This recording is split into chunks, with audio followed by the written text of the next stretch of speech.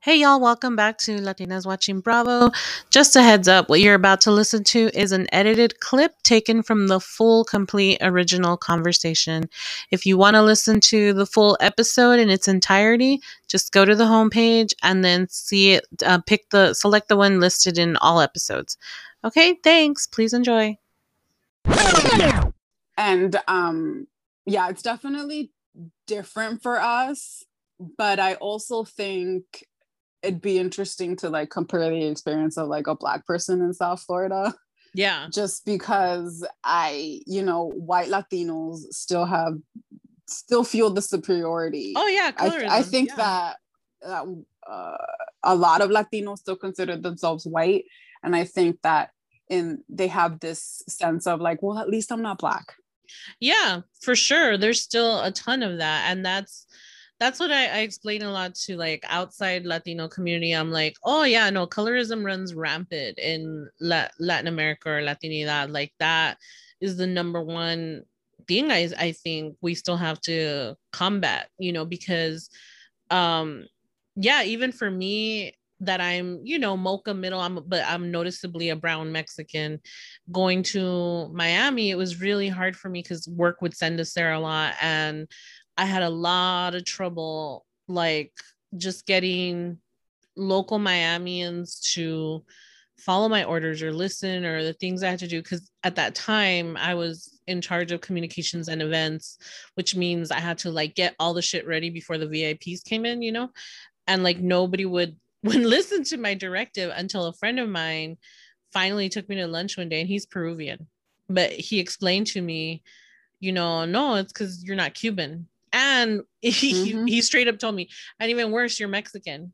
And I was like, okay, I'm gonna put my Mexican pride on the side right now because I really want to punch you in the face. But I'm gonna try to listen to what you're saying. And he's like, no, I know it sounds fucked up. He's like, but I need you to understand with shock value because that is how they see you. And he's like, all the Mexicans here, I'm sorry to tell you, like, you guys are bottom of the barrel. So then you come in and you're telling people you got to get this ready and that, they're not going to listen to you. And it was really hurtful because here I am trying, much like I am on the channel, I'm trying to be uplifting of all Latinos. And they're looking at me like you ain't shit. And I still didn't understand it. And then he finally had to tell me, I'll never forget it.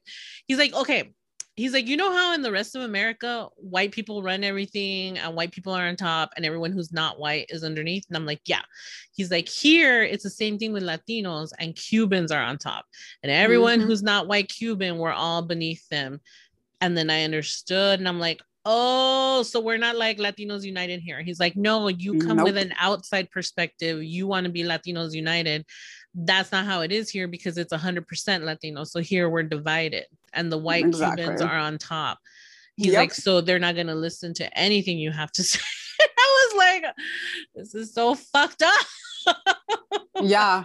Yeah. I mean, listen, Yeah. the colonialism runs deep Yes. in the blood. Yes. It's no joke. It'll Yeah. be like Cubans feel that, especially white Cubans, Yeah. because I mean, white Cubans will be racist towards their own like Right. Right. black Cubans, because there are some Cubans that look straight up African, Yeah. because I mean it is what it is. And they'll be racist towards their own like that. They feel the white Cubans feel very enmeshed with their Spanish background. Or they're like, oh no, Right. my grandparents were from Spain. Right. And I it's talk like, about this all the time in okay. Mexican community también. They're like, we're from Spain. I'm like, pendejo, we're all from Spain. We were all colonized by the same people, stupid. Like, It's like, yeah, it's you're like not Spanish. it's like, yeah, I think I want to say like over the summer I posted something, being Dominican, it's just like, I'm like, Taino by ancestry, Spanish by force, Yes. like Uh-huh.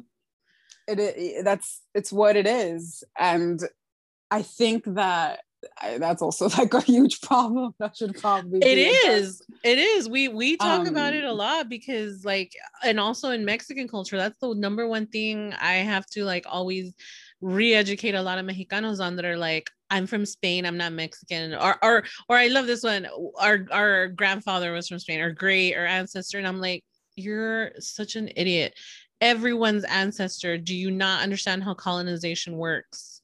Like, it's like I don't. they It's like invaded when over like here. white people walk around and like, yes, my background is British and Norwegian. I was like, okay, Right. It's just but so you're funny. here now, so. And that's the thing, like, God, yeah, colorism runs deep in Latinidad and the colonialism, because in Mexico también, like the güeros are all on top, you know, of everything. And so for me, Mm-hmm. it was when I first started traveling there a lot for business, it was so jarring, but not jarring because it's all in Spanish. So it's like the same model I see here, but then it's all in Espanol, right? And I'm like, oh, so it's just the same thing over here. All the güeros are on Mm-hmm. top. That's fucked up. Yeah.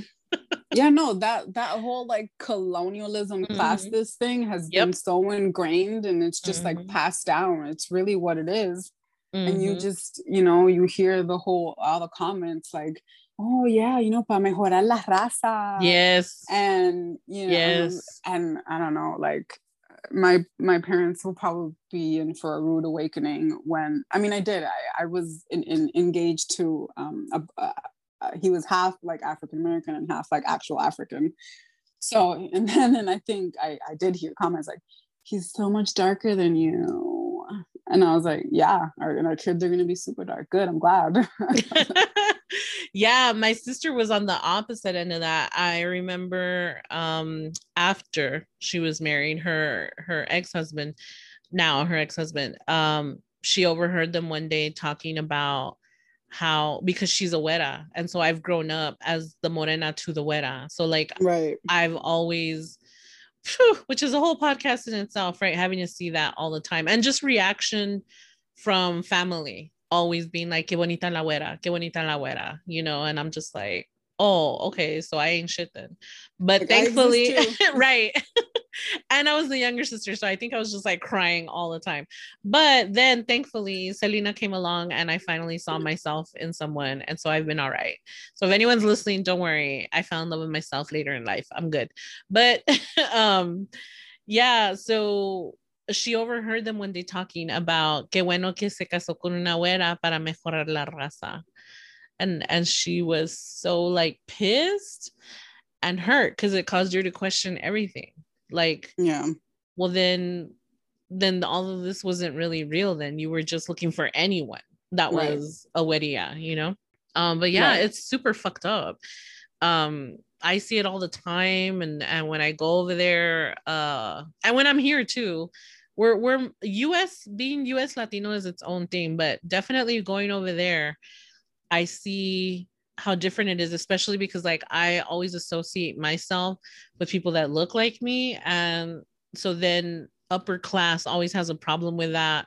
You know, if I'm there for work, they're always telling me like not to be talking with the staff after hours and this and that. But to me, I'm like, that's my people. That's who I look like. Who do you want me to talk to? The güeros talking about money? I don't know anything about that life. Yeah. And that's just also like Latino Weird. culture, just like Yeah. you just hang out and you're friends with, like, if your coworkers are like you, then that's what you're Right. doing after work and hanging and shit. Like I've kind of have, there's like that huge issue in like my work environment because our boss is a white woman from Chicago, and then she's managing everyone below her. Is she moved here from Chicago just to manage us, and we're That's all interesting. Latino. Yeah, we're all Latinos. And So they brought a white woman down from Chicago to manage the Latinos. yeah, that's been a huge misstep in my opinion, because she That's definitely interesting. does not understand our culture, and in Yeah. terms of in so much in so much that she doesn't understand, and that there's a huge disconnect. It is because she doesn't understand why we like hang out after work, why like Mm-hmm. to her it's weird that like she's not friends with us, so to her it's weird that we're friends with each other, Mm-hmm. and that we have a very like relaxed kind of environment while she's trying to maintain a very rigid like corporate environment and formal. and that's just not how it is. And I was like, honey, if you even saw like workplaces in our home countries, like it's even more relaxed than this. Mm-hmm. So you know, the jokes run rampant and no one gets offended because, you know, you're just joking. And obviously that's not something that would cut it here, especially with HR and corporate culture. But right.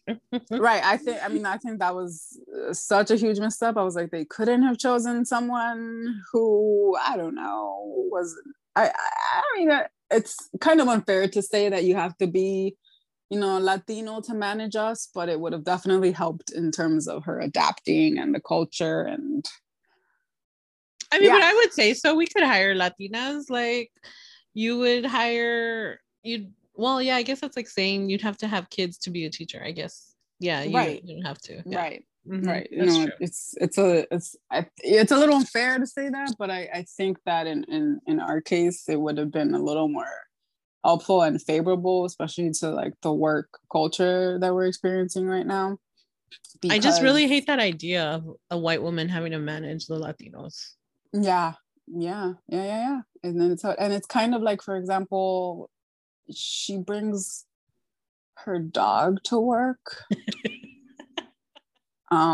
because she has no children and her dog is her baby. And we're just all kind of like, okay, but when one of our kids is sick, we're not allowed to take a sick day. It has to be a vacation. Oh, well, that's not cool. Yeah, that's not cool.